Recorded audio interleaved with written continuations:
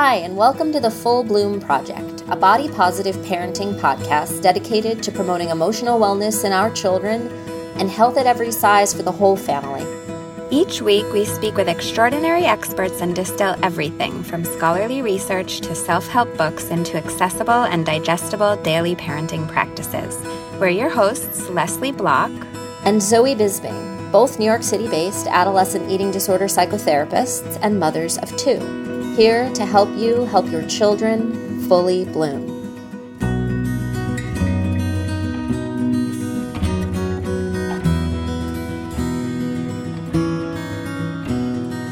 This episode is brought to you by the ABCs of Body Positive Parenting. Our signature virtual guides provide additional research and resources to help you put body positive parenting into action so that you and your care providers can help your children fully bloom. To claim yours, please visit our website at fullbloomproject.com. Today, we're wondering, why is puberty so critical to body positivity? That's the P in our ABC guide to body positive parenting, and we're so excited to introduce today's guest, Dr. Jennifer Gaudiani, the one and only. Dr. Gaudiani is an eating disorders expert physician and the founder and medical director of the Gaudiani Clinic, an outpatient clinic providing medical care for eating disorders. In 2008, she was one of the founding team members of the Acute Center for Eating Disorders at Denver Health, where she became a nationally recognized internist for her work on the medical complications of eating disorders. Dr. Gaudiani is one of the only outpatient internists in the U.S. who carries the Certified Eating Disorder Specialist designation and has received the honorable designation of Fellow from the international organization Academy for Eating Disorders. Dr. Gaudiani's book, Sick Enough, A Guide to the Medical Complications of Eating Disorders, was released in October 2018. Dr. G, welcome to the Full Bloom Project. I'm so delighted to join you today. So I am an internal medicine physician with expertise in eating disorders. And my background is I grew up in Northern California and am the oldest of three girls. I went off back to college back east and then to medical school. And when I was in medical school, my sister, who openly talks about her journey, arrived at college and had developed an eating disorder.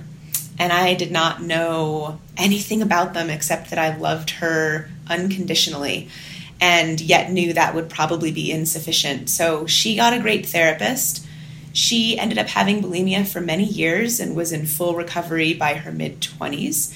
And I just was so inspired by her journey and how hard it was that a little seed was planted in my heart. Fast forward to doing my residency and chief residency, and then moving out to Denver about 13 years ago. And I joined the hospital-based internal medicine staff at the inner city teaching hospital for the University of Colorado. And a year into my employment, the chief physician of that hospital system, who unbeknownst to me was the world expert in the medical complications of eating disorders, sent an email out to my division saying, does anyone want to help me grow and run the nation's highest level of medical care for adults with critical anorexia nervosa who can't receive care anywhere else? And I am a feminist, and at the time I was pregnant with my second daughter, and I raised my hand and I said, absolutely, me. And that changed my profession forever. I got to run that unit on a day-to-day basis for 8 years and fell in love with my patients and learned so much from my amazing colleagues. And then in 2016, I left on very warm terms and founded my own outpatient clinic called the Gaudiani Clinic, which was founded for a couple of reasons. One was that I wanted to work with a greater diversity of patients than only those with critical anorexia nervosa and only adults.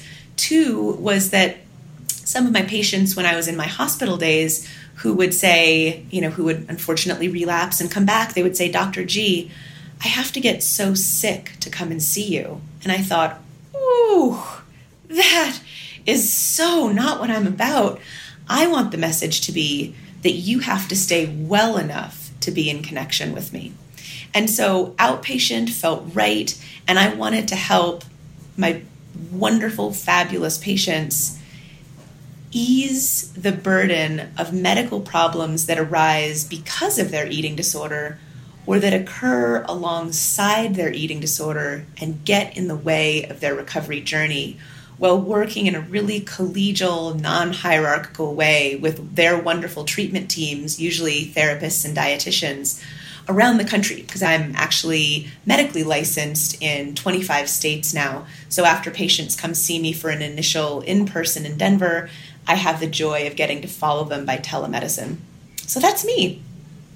It's such an innovative model. I mean, I feel like we could have a whole episode just about that very postmodern way of practicing medicine, which I love, but I'll restrain myself, because part of why we're so excited to have you on is because you've seen how deadly eating disorders can be and how, you've seen that side of the spectrum. And the Full Bloom Project, we're really about prevention, and we're all about rallying parents and care providers as well around this idea that we as parents and care providers can do so much to protect our young people. And we as clinicians know that puberty is this very vulnerable time where a lot of youngsters, their risk for finding their way to an eating disorder or disordered eating, body image concerns is high.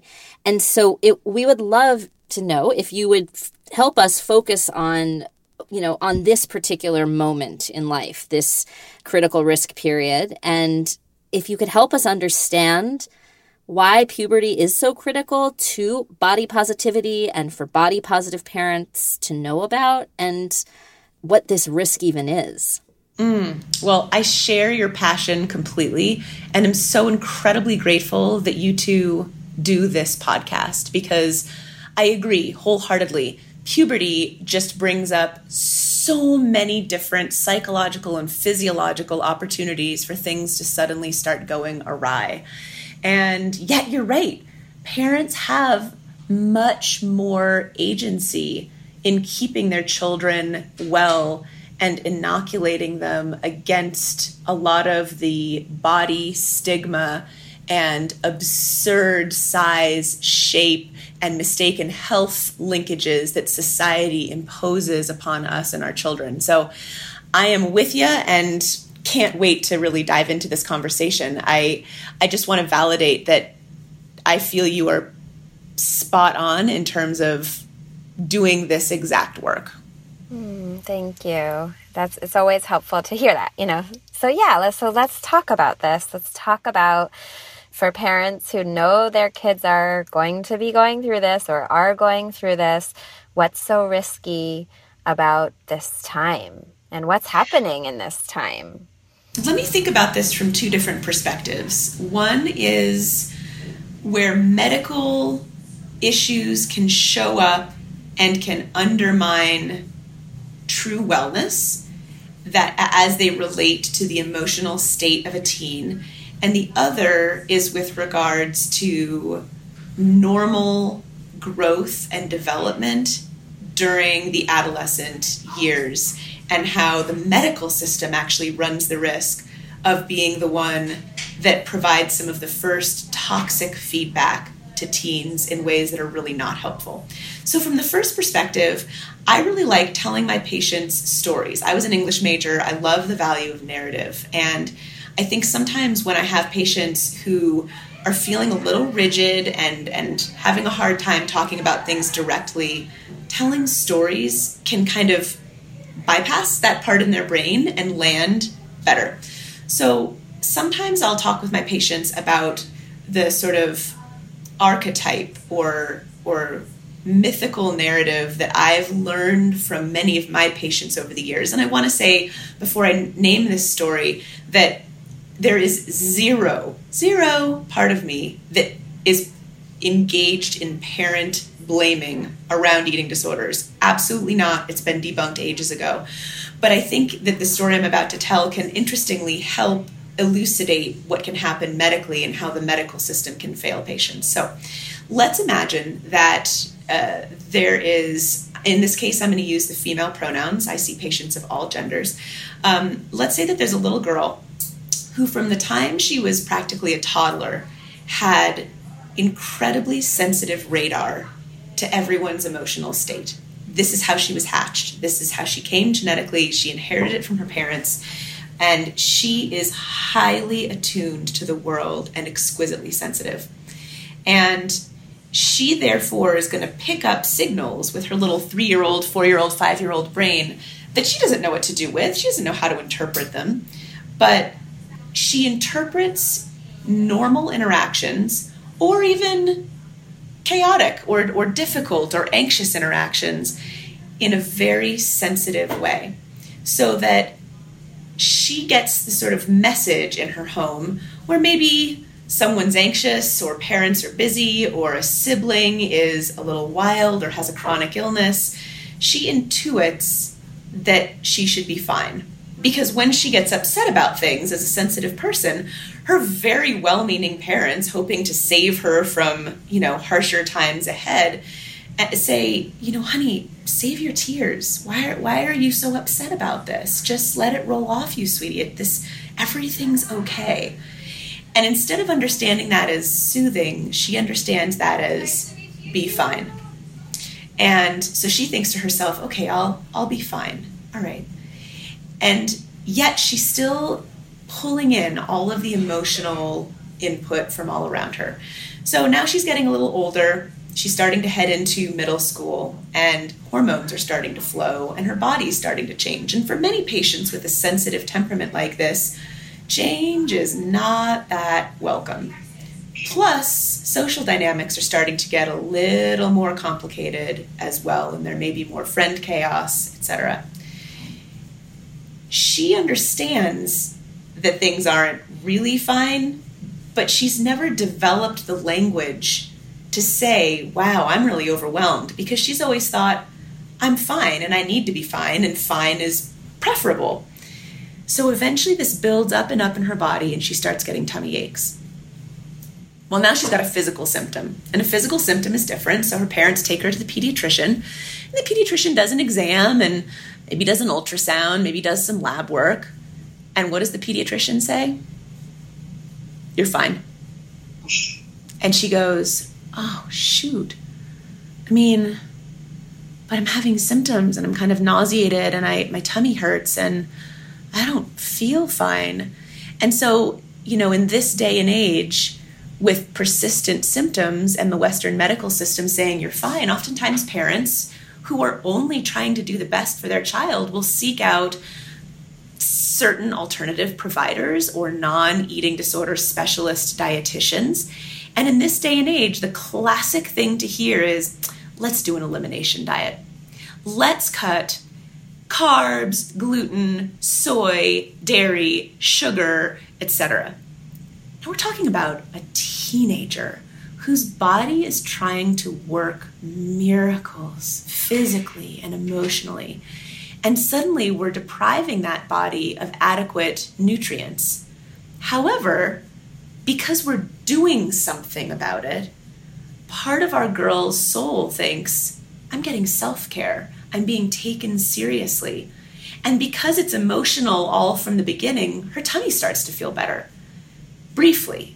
And so she says to herself, oh my gosh, it was all those evil foods that were causing my stomach problems. I'm never going to eat those again. And because she's the best little rule follower you've ever seen in your life, no one can follow a meal plan like that and not lose weight. So she starts to lose weight. And here's where the outrageous toxicity of society starts kicking in, because, of course, what does everybody say who sees her? You look great. That's right. And she's really sensitive to external validation. And so she thinks, oh my gosh, I didn't know I didn't look great before. But apparently when I lose weight, I look better. And of course she's aware increasingly of the media images around her that are showing her unrealistic and highly unrepresentative, non-diverse images. And so she goes, oh. And so now her brain is starting to get a little starved.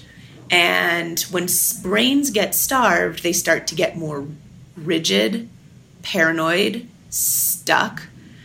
And as her weight drops, her tummy starts to hurt more because now she's having physiologic changes related to malnutrition.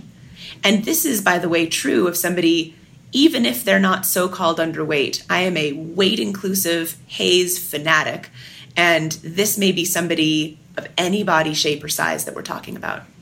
But she's starting to get a little bit of a starved brain. And as her brain gets starved, her self-perceptions alter. So now she's looking at the body she never really thought twice about and thinking, this is an inadequate, unacceptable body. I need to change this body. And anorexia is born. And parents can be bewildered by seeing their previously, super high functioning golden child turn into this, obsessed, miserable patient with atypical anorexia nervosa or anorexia nervosa, and they're off to the races. So that's I think, one paradigm of how this can happen, with each person's story being unique. But does that resonate with the two of you? Have you seen versions of that before? All the time, yes. Unfortunately. Yeah. As you were sharing the story, I was sad when I thought about, oh my gosh, I've heard that story so many times. And at the same time, I was so thankful that you're telling our listeners that story, like how anorexia can be born, right? It's not the only way, but one of the ways. And I think that that's very valuable to share, because though we've seen it so many times, it doesn't mean that everybody knows what to look for. Yeah, absolutely. That's great. So then the other piece is the normative changes of puberty. And here's where I'm always amazed, not only at the failure of the Western medical system, which, by the way, that's me. I trained Western medical, and that's the only philosophy I know. But I've come to be keenly aware of the ways in which it fails patients and families, especially around issues of body shape and size. So throughout adolescence, from pre-adolescence through, call it age 25, bodies do the most astounding, miraculous work. I mean, it is almost as transformative as a caterpillar into a butterfly. During the ages 10 to 20, we mineralize the vast portion of our skeleton and actually lay down the bone that we're going to take with us until we die at the age of 90. We radically change our brain. We newly turn on an entire hormone system that will oversee future fertility and sexual function and health. And our body radically changes from that of a child to that of an adult. Well, in modern society, we have become so perplexed and so wrong-footed by the misconception that a thin body necessarily means a healthy body, and that health, quote unquote, which we'll talk about later, is the most important outcome. That parents can see their children whose bodies are familiar to them as children's bodies with children's shapes start to thicken and look different before any actual puberty signs show up. Unfortunately, we have been conditioned through the internalized size and shape stigma that we all carry and optimally name and examine and challenge, that thickening of a body must mean something's going wrong, or that food is going wrong, when in fact, Mother Nature, through the millennia that there have been human beings, has been putting a little extra energy in our quote-unquote savings account, which is often thickness through the middle, in order to allow the body to use that for puberty. But the problem is that if this is happening around age 8, 9, 10, 11 in children of any gender, the parents may go into the pediatrician and, in the 15-minute visit be told, whoa, the BMI is up. Whoa, your weight's way off the growth curve that it was before. I don't know. Are you eating too much dessert? Are you drinking too much juice? We got to watch this. And if that child is listening at all, that can be devastating. There should be nothing said in that pediatrician visit, because this is how children enter adolescence and then adulthood. This is normal and necessary. Children need to gain a huge amount of weight to go from children to adults. And I don't know if any of your listeners went through their teen years without an awkward moment. If so, brownie points for them. But the vast majority of us and our children are going to go through all sorts of awkwardnesses. Children don't spring fully formed from their child's body into their final adult body. There is an amazing amount of remodeling that's going on. So this is an opportunity not just to feel like one could be the victim of the medical system, because one could, but we can actually get out in front of that and inoculate our children against it by saying, hey, honey, I know we're going to your pediatrician today. As you know, in our family, we believe in body diversity, and we understand that healthy bodies come in all shapes and sizes. There is a chance that your pediatrician, in a well-meaning way, could make a reference to your body or your weight that isn't based on good science. And so I just want you to know that you and I are both aware your body is doing awesome, and it's about to do amazing work as you go become a teenager. We know that you eat delicious food and you satisfy yourself and you stop when you're full and you eat when you're hungry and you're doing movement you enjoy. We'll just look at each other if that pediatrician says that, and we'll know how unfortunate they don't know the best cutting edge science. So I have a quick question, because one, is it okay if we just write that script down and let our listeners download it so they can have something in front of them to rehearse before they, they have this conversation? I have a feeling parents are going to want that. So is that okay? Oh, you can do anything you want. Thank you. The other question I'm just imagining people are going to be asking, so I'm going to ask it, is when's a good time to have that conversation? I think every family's values and belief structures are different. But for the families listening to this podcast who are, despite the diversity of their backgrounds and interests and values, are essentially united in wanting to raise body positive, well children, that these conversations can start from as early an age as you can possibly imagine in an age-appropriate fashion.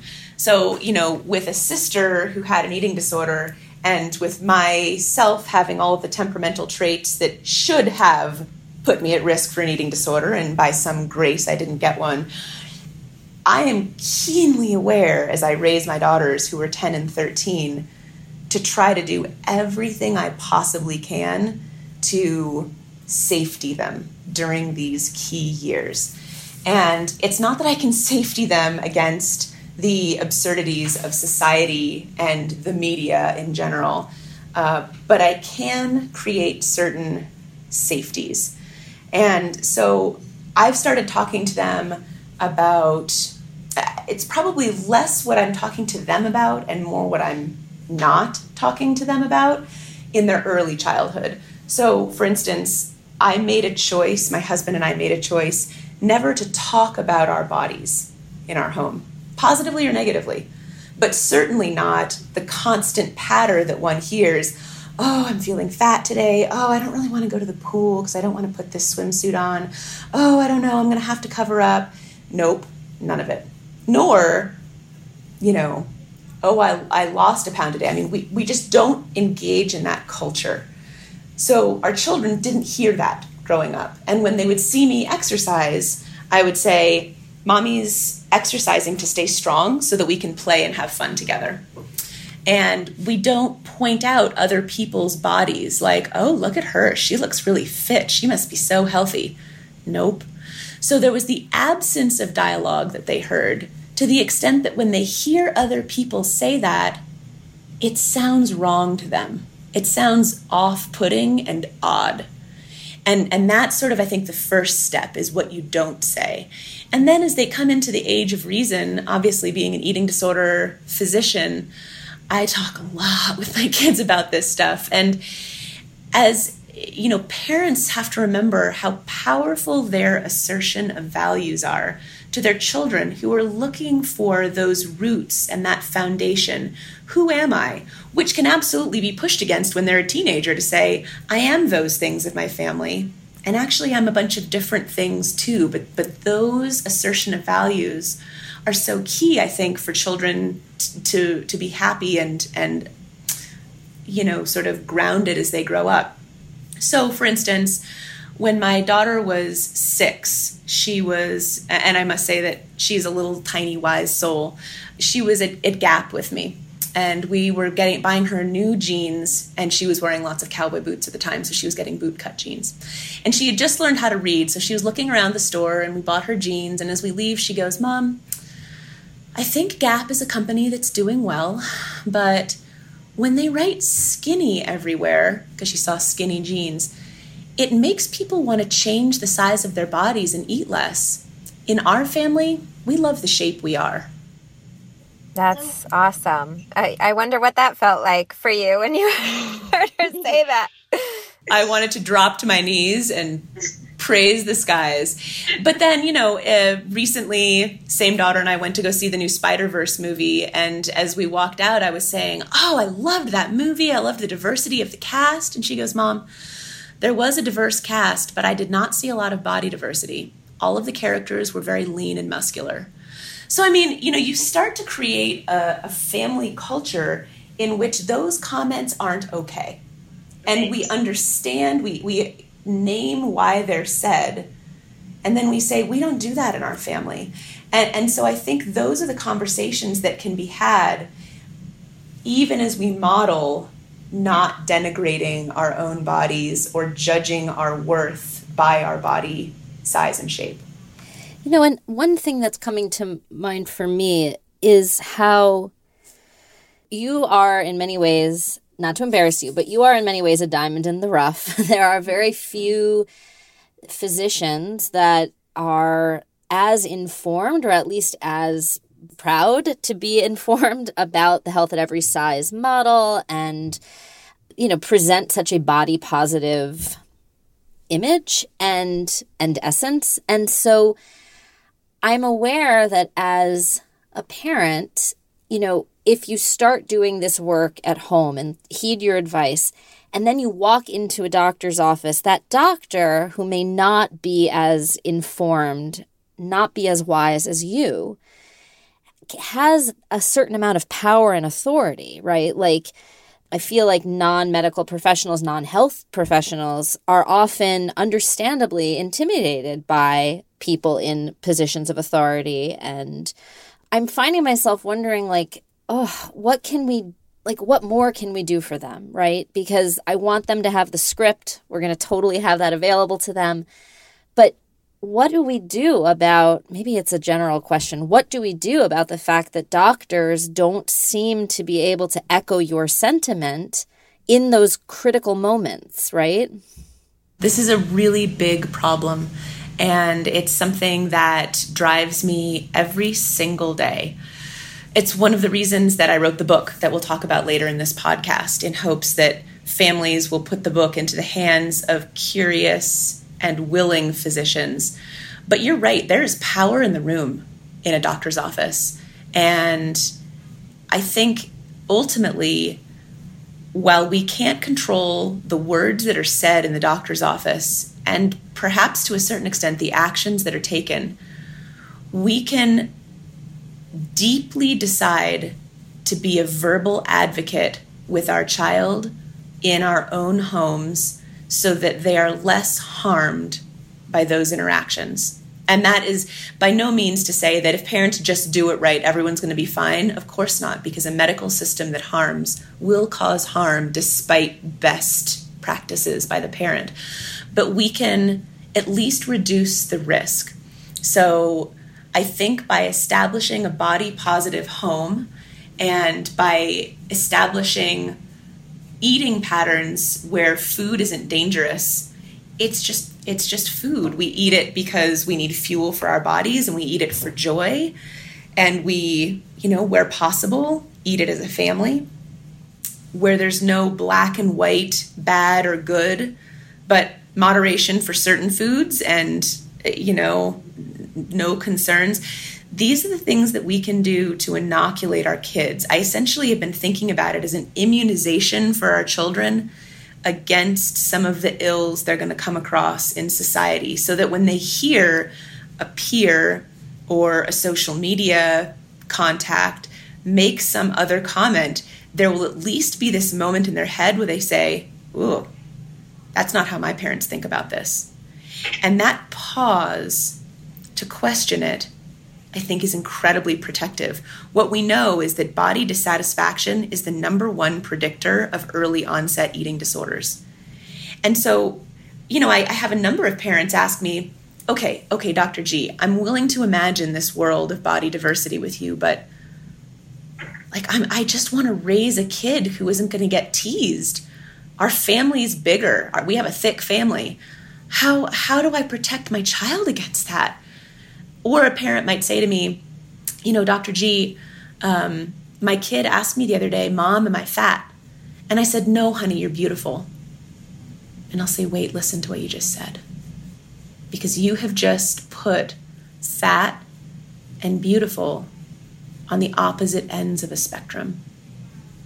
So we have to unconditionally love our children and the bodies they have, even as we try to set good examples for, we eat a variety of foods, we eat plenty of different colored foods, we enjoy, treats in moderation. We all do that. It's not one parent who's refusing to have ice cream when we go out for ice cream.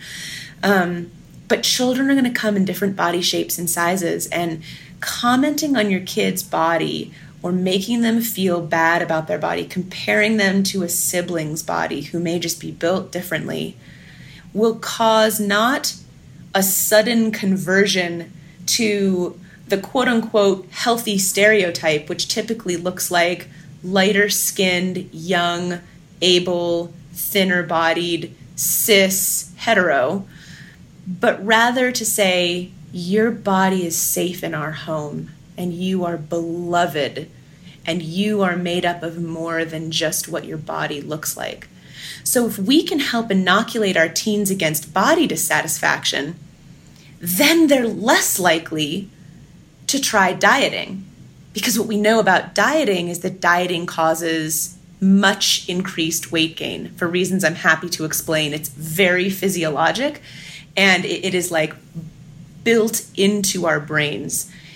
And then when kids diet, they're going to get ravenous because guess what? They're trying to become adults. So when they diet, they're going to likelier secretly eat. And we know that studies have shown that secret eating significantly increases disordered eating-related psychopathologies and dieting behaviors, as well as loss of control eating. So the whole idea is accept and honor your kid's body, model reasonable eating in the home, and the idea of intuitive eating, listen to your tummy, eating together, and you give your kid the best possible chance of getting through adolescence without eating disorder pathology. I have so many questions, but I want to be mindful of our parents' ability to listen to short amounts of information at one time. And I want to ask you to talk a little bit about your book that you referenced so that people can learn more and can have access to you if they want. Would you just start there with what's the book about, its name, and then we'll get to our last special question that we always like to end with. I would love to. Thank you. So my book, which is published by Routledge, is called Sick Enough, A Guide to the Medical Complications of Eating Disorders. It's available on Amazon as well as on the Routledge website. And I use the title Sick Enough because so many individuals with eating disorders, as a result of that mental illness, believe that they aren't uniquely sick enough to change their behavior or to seek help. They might say, I'm not thin enough, or my labs aren't abnormal enough, or my vital signs aren't weird enough, or whatever it may be. But the idea behind the book is to share everything I've learned over the last decade in this field, because I wanted to help more patients and families and clinicians than I'll ever have the privilege of seeing one-to-one, to really bring the state-of-the-art evidence-based science using amalgam case scenarios that try to highlight diverse patients, diverse experiences and bodies, so that people feel they can see themselves both in the diverse portraits on the cover and in the case scenarios provided. And I have a copy of your book, and I love it, and I recommend it to all sorts of people in my practice.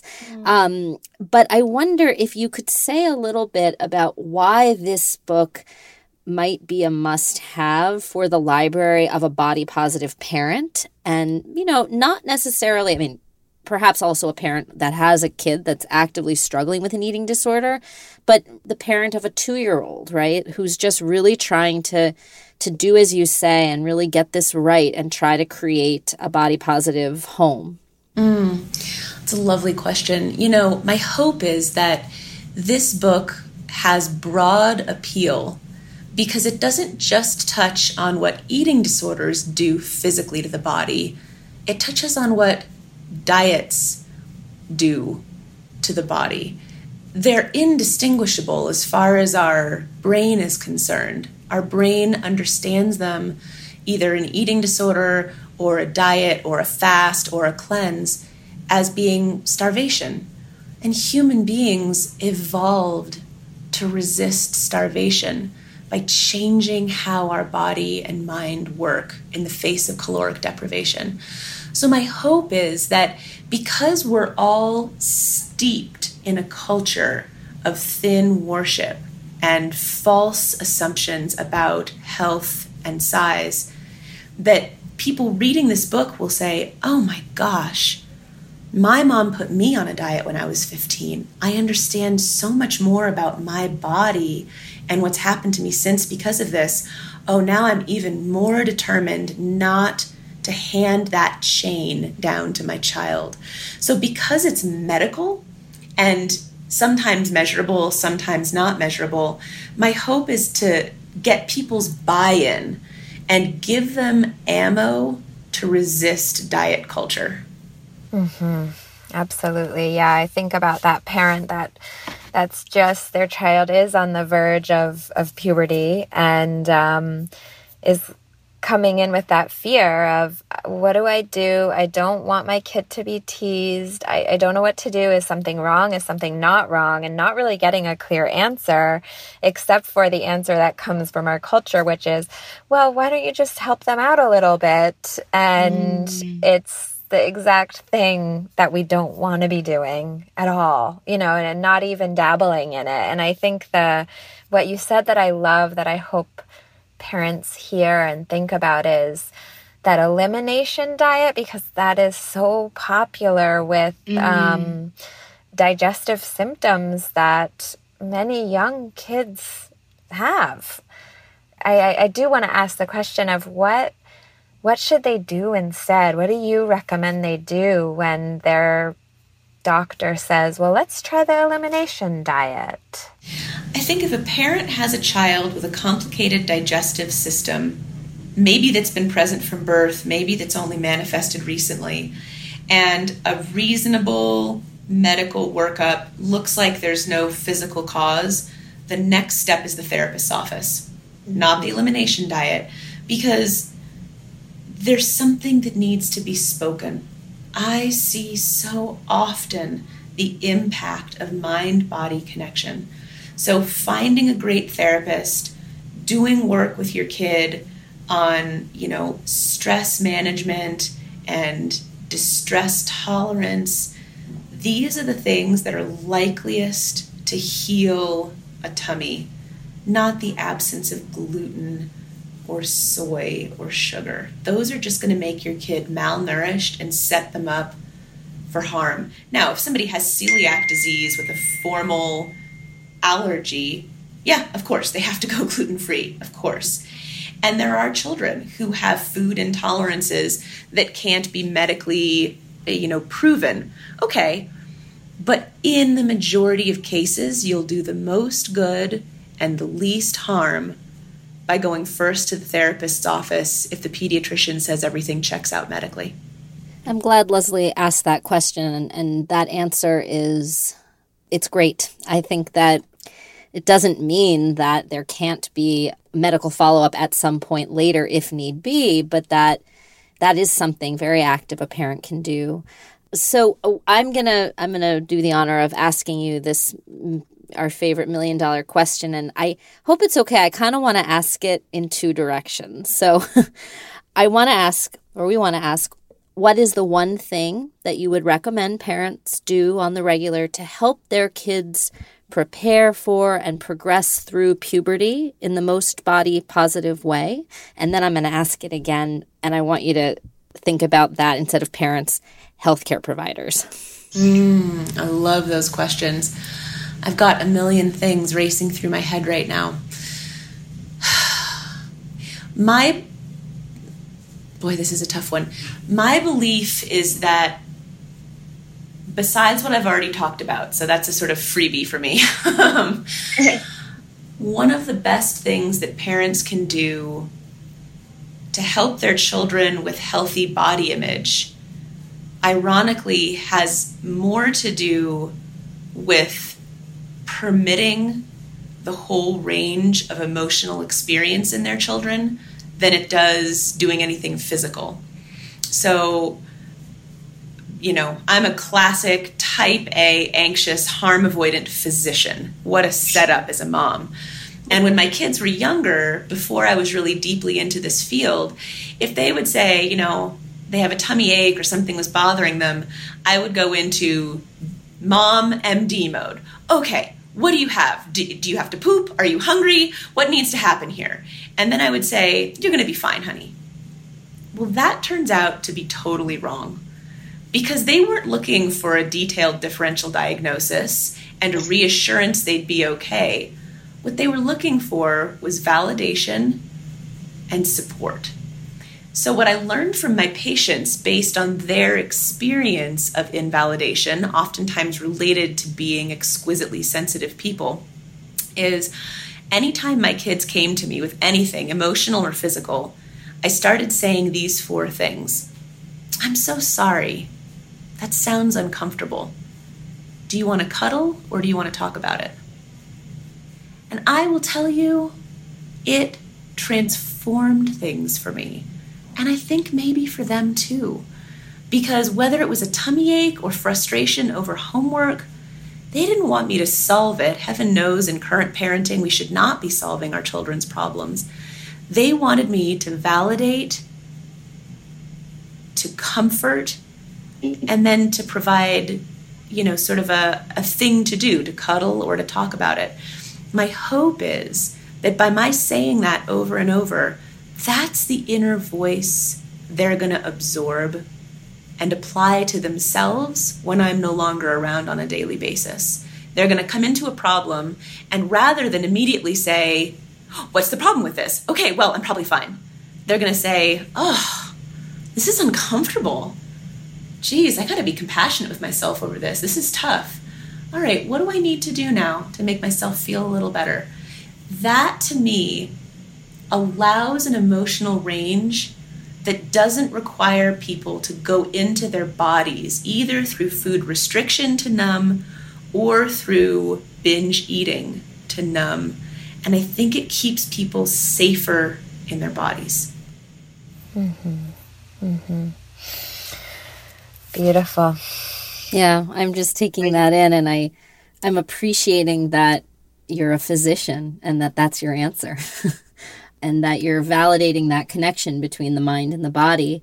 And I am still curious what you would really recommend that all care providers that have the privilege of interacting with adolescents around puberty or even before that, right? Like that period of time what you were describing, that maybe the puberty pudge is coming, but puberty hasn't set in yet. What is the one thing that you'd really just wish they would do? I wish every care provider would learn about health at every size and weight inclusivity and look at the data and realize this is the only way forward. To do that would make a radical difference. Now, are they going to do that? They will not. But if I had my magic wand, that is what I would wish for. Maybe they will. You don't know. Well, you are. And I think one thing I wanted to ask kind of in closing is, how do people work with you? Since you are able to work with people in different states, how do people work with you? Yeah, absolutely. So I have one fabulous partner, Dr. Alyssa Rosen, and while my panel runs pretty full these days, sometimes I'm able to take a new patient, but she is building her practice, and she was the former assistant medical director of my former program, and she's incredible. So the two of us are highly aligned. People can go to our clinic website, www.gaudianiclinic.com. That's GAUDIANI clinic.com. There's a ton of information. There's, what we've written and said about eating disorders and body image, as well as frequently asked questions about the clinic. And if parents are interested, they can just call up the clinic and do an intake. Do you primarily work at this point with people with active eating disorders, or is a parent who's listening to this who's like, I want a doctor like this person that I'm listening to right now? Can I just see her? What does that type of a parent do? I love that question. That's so wise. Anyone who has or ever had an eating disorder or disordered eating in any body shape or size, any gender, any age, that's who we care for. Okay. Wonderful. Well, thank you so much for your time. Is there anything else that you think you'd like to make sure you share with our listeners? I don't think so. This was so much fun, and I deeply appreciate the work you two are doing. As do we with you, and I feel like very excited for a future conversation with you, because I just am filled with so many more questions. But this was a treat, and our listeners are they're very lucky that you were willing to come on and speak with us today. I would love to come on again. You just name the time. Oh, awesome. Well, wonderful. Thank you so much.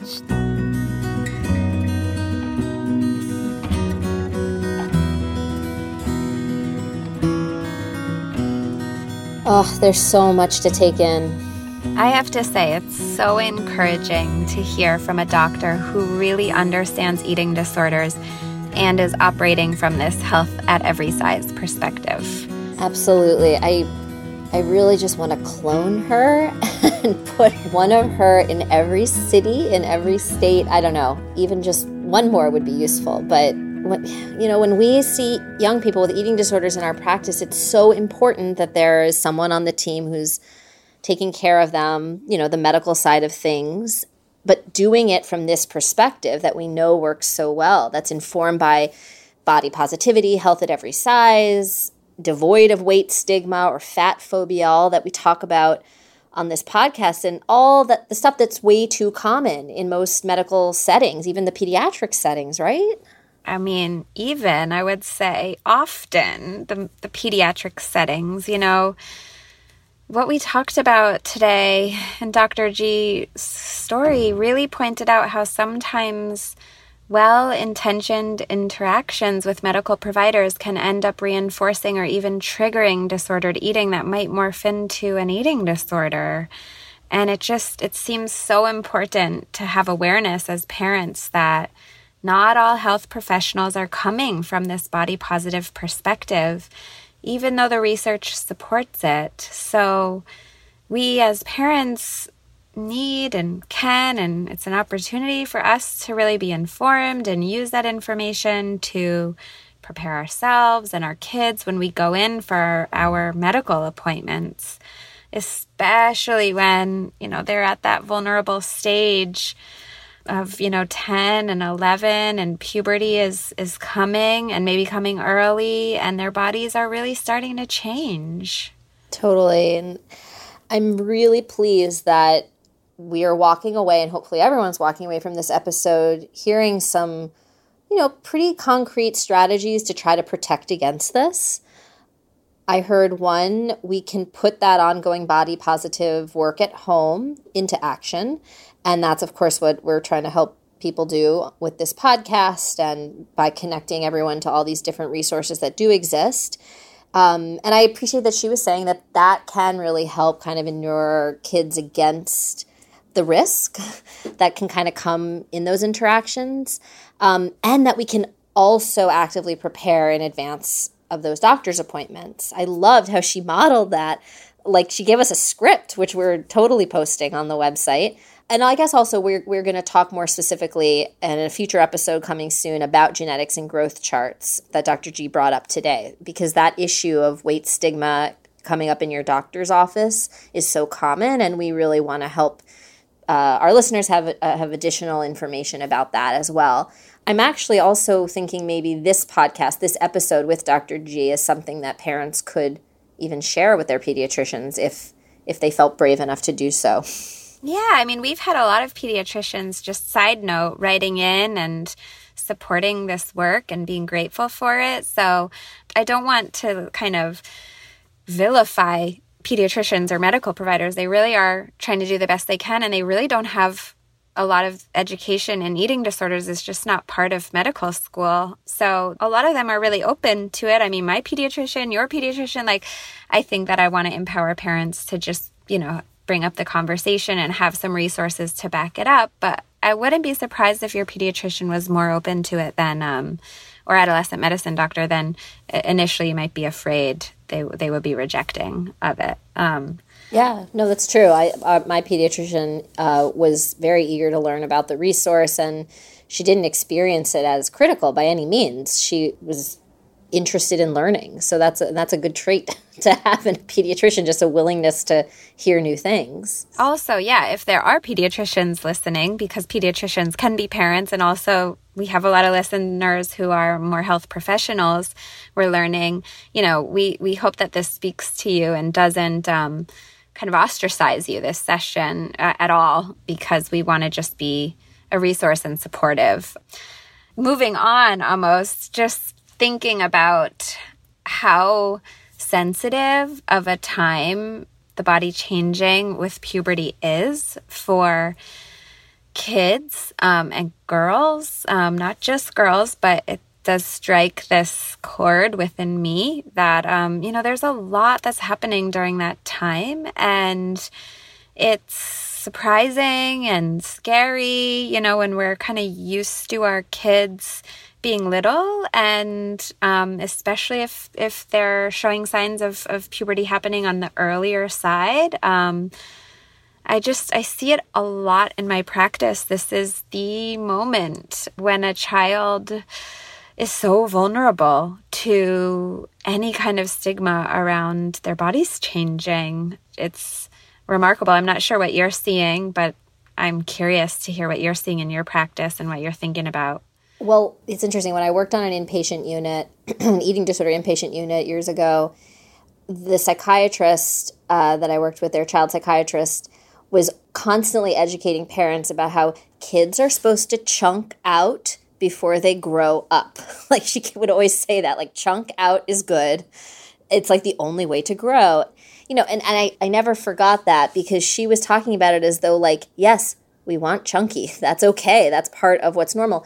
But I'm appreciating how that is sort of new information for people, even though if you read a biology textbook, that's pretty just straightforward, and yet it concerns people. And I'm just so aware that while this is a vulnerable time for young people, for the kids actually going through the changes, it's really a vulnerable time for parents too, who may have, let's say, internalized weight stigma or fat phobia, just they just may be contending with that anyway. I mean, we've talked plenty on this podcast about how prevalent those thoughts and experiences are just because of the culture we live in. So your child, developmentally appropriately chunking out the puberty pudge, whatever you want to call it, could send a parent, otherwise well-meaning, wanting their kid to develop, into a fully formed human,